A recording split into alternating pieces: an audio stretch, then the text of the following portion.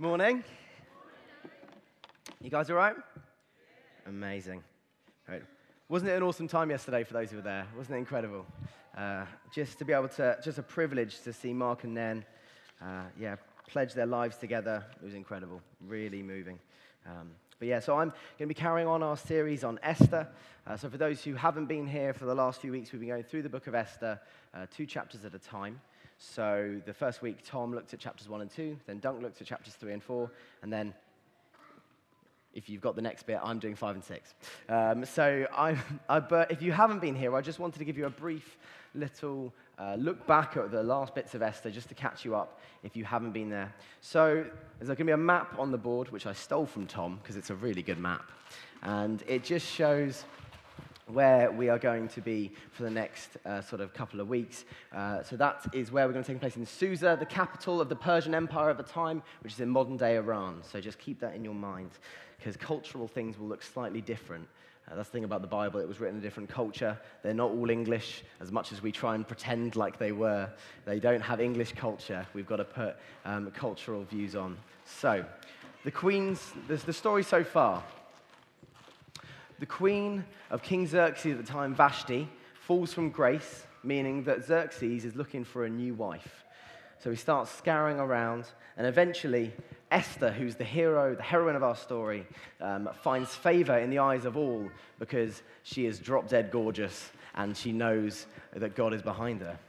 During the same time that Esther's rising up, Mordecai, who's the cousin of Esther, discovers a plot to kill the king. And as soon as he hears that, he rushes to Esther. Esther tells the king, and the men who were going to kill him were arrested and hanged. At the same time, we've got a guy called Haman. Now, Haman is the villain of our story. I tempted being like, whenever I say the word Haman, everyone goes, boo. So we can do that if you want. So Haman, amazing, is the villain of our story. And so he rises to power, and he becomes the second most powerful man in Persia at the time, only under King Xerxes. And he walks through the palace, and everybody bows down to him except one man, and that's Mordecai. Because Mordecai is a Jew, and he only bows before God. So Haman decides, boo, thank you, Tom. So Haman decides that he wants to destroy the Jewish people. And so that is his goal that he goes to. So last week we saw how Mordecai tore his clothes and went in sackcloth and ashes and lamented before God. And then how Esther was tasked by Mordecai to go unannounced to the king's throne room. And that's where we get up today. And so today's story follows on from there. And one of the parts of today's story is that somebody, and I won't say who, gets a bit of humbling and humiliation. And I thought, what is the best way to show humbling and humiliation than a messy game? So that's why the tarpaulin is here, because, as Dunk said, we care about our carpets. And so, I'm going to look at some volunteers. Who wants to take part in a messy game? Anyone? Okay, you two. Can I grab you two? And can I grab Nick Hamper, please? Rachel Mewett. Rachel Mewett is always up for a messy game. Come on, Rach. Incredible. Right, can I get you lined up, please? Actually, Nick, can you grab over there? We've got some specialist equipment for this one. Yeah, give them a cheer as they come up. Incredible. Right. Perfect. So, oh no, that's not for him. That's for Rachel. Don't get a shower cap. Got some goggles. Put your goggles on. Perfect. Yeah. Amazing. So, the game is very simple. We have got these. Now, these are just normal cardboard tubes, but when you put them like that, you can no longer bend your arm. And so the game is, they have to get a cup of beans, pour it into their mouth, and then spit it in there. You've got 2 teams. They've got a minute and a half. The team with the highest amount of beans in their bucket, in the jug, wins, okay? So, you're putting these on your arms. There'll be 2 down there. Oh, no, those are the ones for the slightly smaller armed people. Amazing. So, James and Nick, do you want to go against Josiah and Rachel? Perfect. You guys over there. Oh, we've got the spare tubes over there. Perfect. There, and there's yours. Amazing. There are your cups. There are your 2 cups. As you can see, these are genuine beans.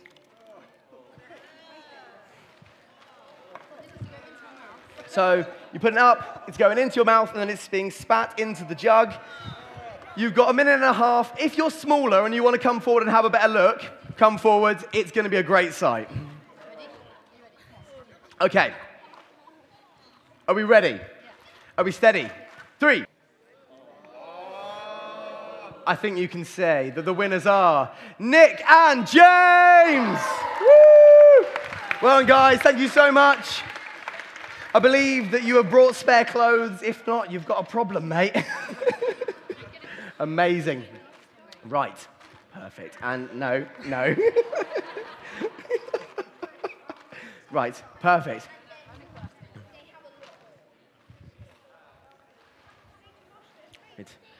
Right.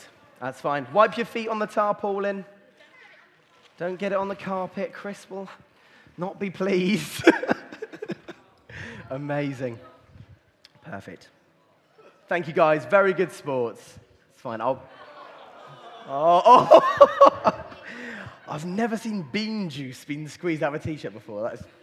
That's quite a sight, isn't it? It's fine. Rachel. Okay, 3, 2, 1, go. Awesome. Amazing. Yeah, it was a little bit of humiliation. You'll find out later, I suppose. I mean, it links in somewhere, but it's also quite a lot of fun. You can tell I do kids and youth work. So chapters 5 and 6.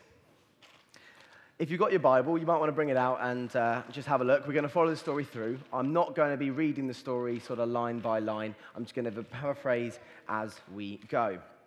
So we left Esther, stood outside the throne room. She's standing outside. She doesn't know whether she can go in, but she knows she has to because that's what God has got for her. So Esther goes into the throne room, and when you went in, the king would either extend his scepter to you, and that would mean everything was fine, she could approach. But if he didn't, then, well, we saw what happened to Queen Vashti. He's already got through one queen before, quite recently. So she goes in, and he extends his scepter to her, allowing her to speak to him. And so Esther cleverly invites the king to a banquet to get him in a good mood, and she invites Haman to the banquet as well. Yep, well done, Pauline, good one. And Haman is in a great mood. I don't know if you've ever been invited to a party before. I don't get invited to many, but when I do, I get very excited. And so Haman walks out, he's in a great mood, and who does he see sat there but Mordecai? And all of the annoyance, all the anger rushes back into him. And he goes home and he says to his wife, I just want to kill Mordecai. But obviously, I'm loved by the king and queen, because why else would they invite me to a banquet? And his wife and his friends do what I'm sure your wives and friends or husbands and friends say to you too, which is, darling, it's all right. Go and build a gallows. Because then, when the king decrees it, you can just hang him. Isn't that lovely? Isn't she a supportive wife? But, so Haman, boo, goes off and he spends the night making a gallows, which is basically a big sort of wooden structure with a hole in the middle, and then someone would have a rope, and yeah, you can guess the next bit. But that night, the king can't sleep.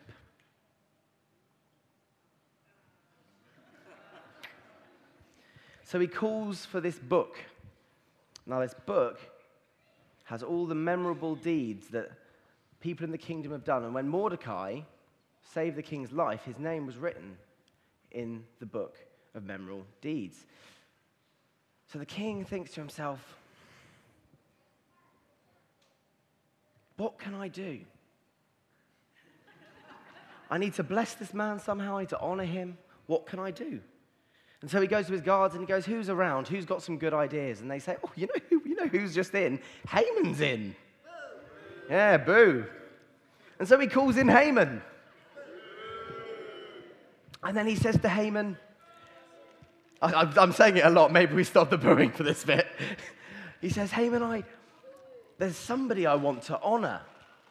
There's somebody I really want to just lift up. He's been a great servant. He's done a lot for this kingdom. I really want to honor him.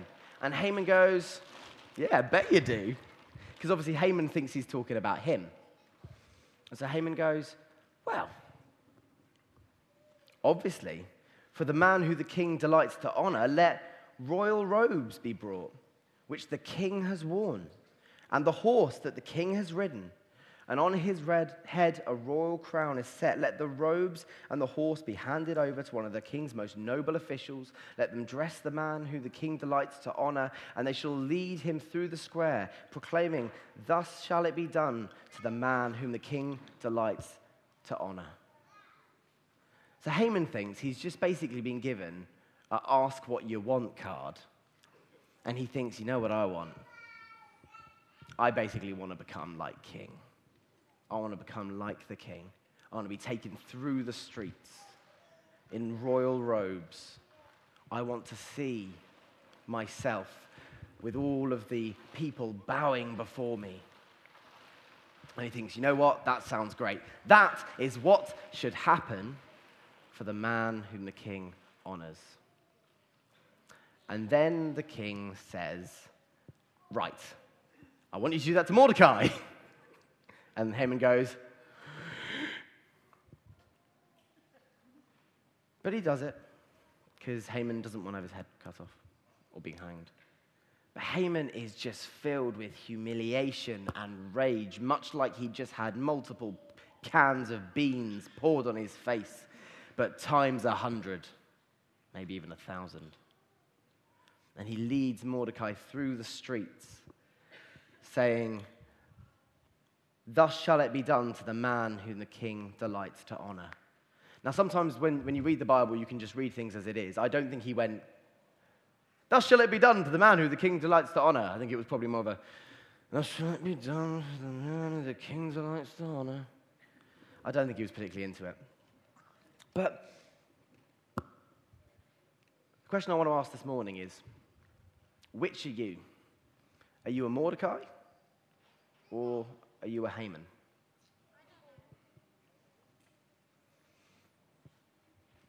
You get this amazing scene where Haman has stood before the king and he's saying, this is what I want, this is my ambition. And that's the thing, when someone says to you, what do you want? I can give you anything. That's when your ambition shows, isn't it? When you've got a choice to get whatever you want, that is when the real person comes through. And Haman really shows in that time where his heart is. His heart is on power. His heart is on prestige. And you know what? It's really funny because even though it seems a very odd situation, it's actually pretty normal. There's nothing miraculous. If you read through sort of Esther, the characters, they work to what their character does. So just like a normal human being would do. If you were an arrogant person and you were given the chance to do whatever you wanted, you would do that. Haman doesn't suddenly act out of character. Mordecai doesn't act out of character. Nobody acts out of character. But in this, God's work and his will is set forth. The king looks favorably on Esther when she comes in. You know, I said earlier, he'd already got through a wife because she didn't follow the commands of the court. He could have very easily not taken the scepter to her and just sent her away. But he didn't. He loved her. And as much as that was his character, God used that. The king can't sleep.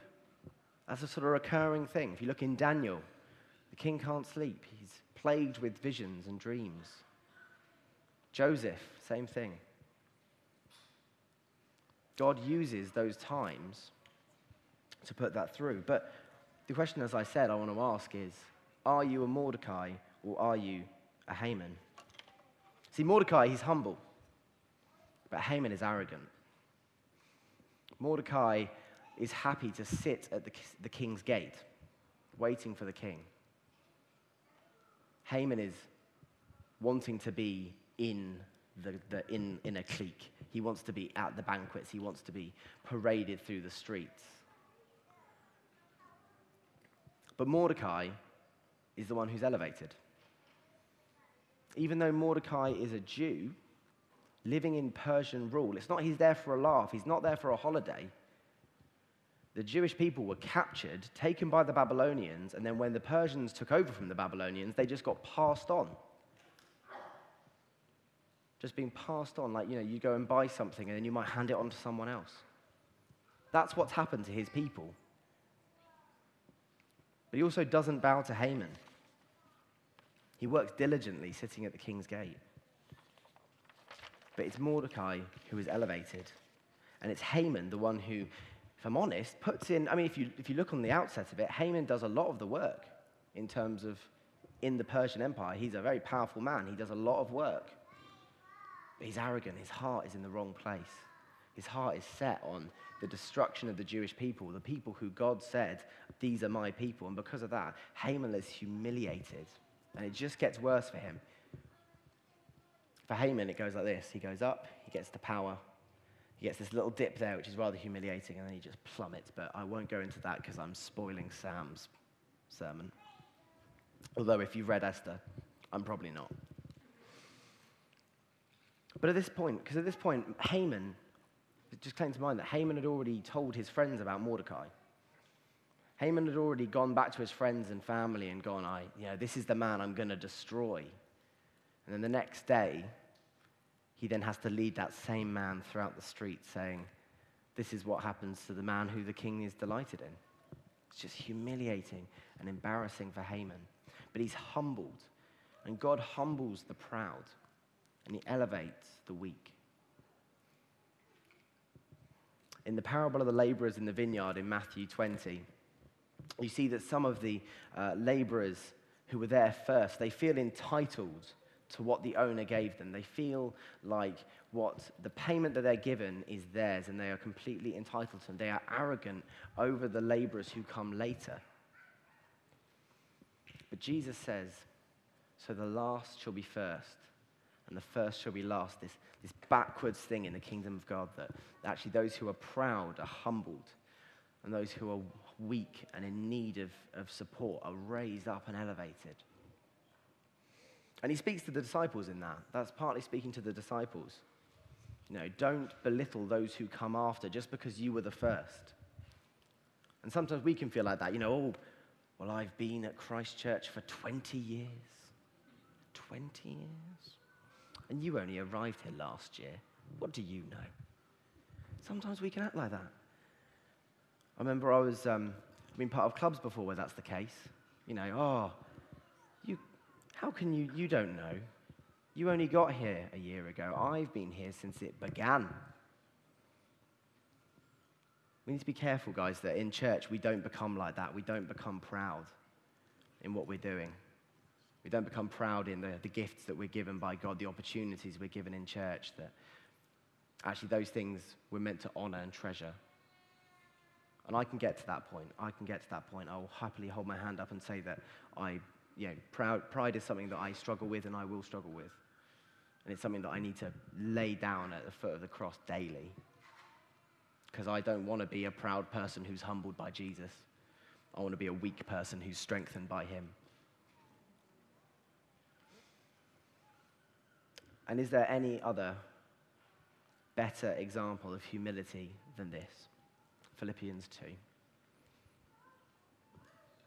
Have this mind amongst yourselves, which is yours in Christ Jesus, who though he was in the form of God, did not count equality with God a thing to be grasped, but emptied himself by taking the form of a servant, being born in the likeness of man, and being found in human form, he humbled himself by becoming obedient to the point of death, even death on a cross.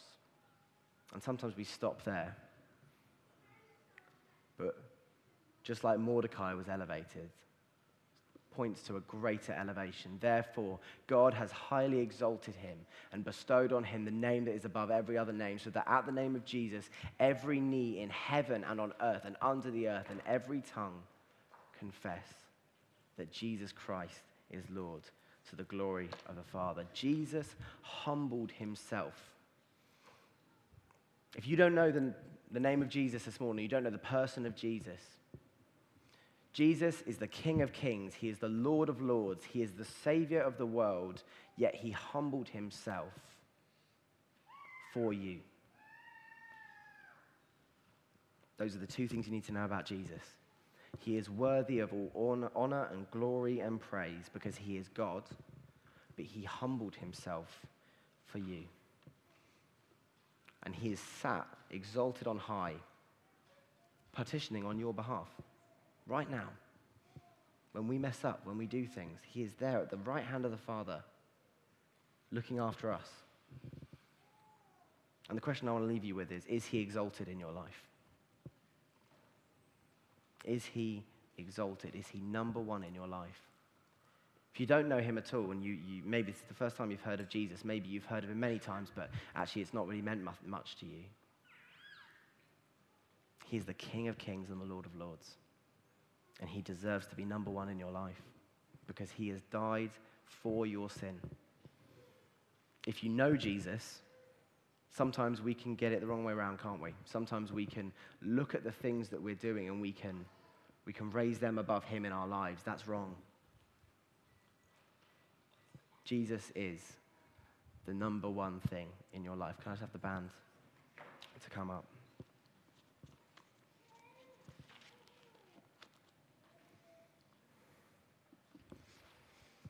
Just wondering if everyone could stand. And just close your eyes.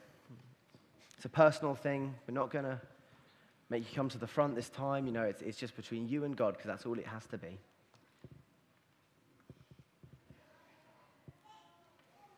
And if you're here today and you don't know Jesus, you wouldn't say, if someone was to say to you, do you know Jesus as your Lord and Savior? And have you given your life to him? Not have I been to church before, not do I know about someone called Jesus? Have you given your life to him? If you would say no to that question, then you have an opportunity today to give your life to him for the very first time. It's the best decision that you will ever make, and it's the only decision that matters. So if that's you right now, just pray in your head, God, I want to know you. Jesus, I want to know more about you, and I want to give my life to you because you died for me.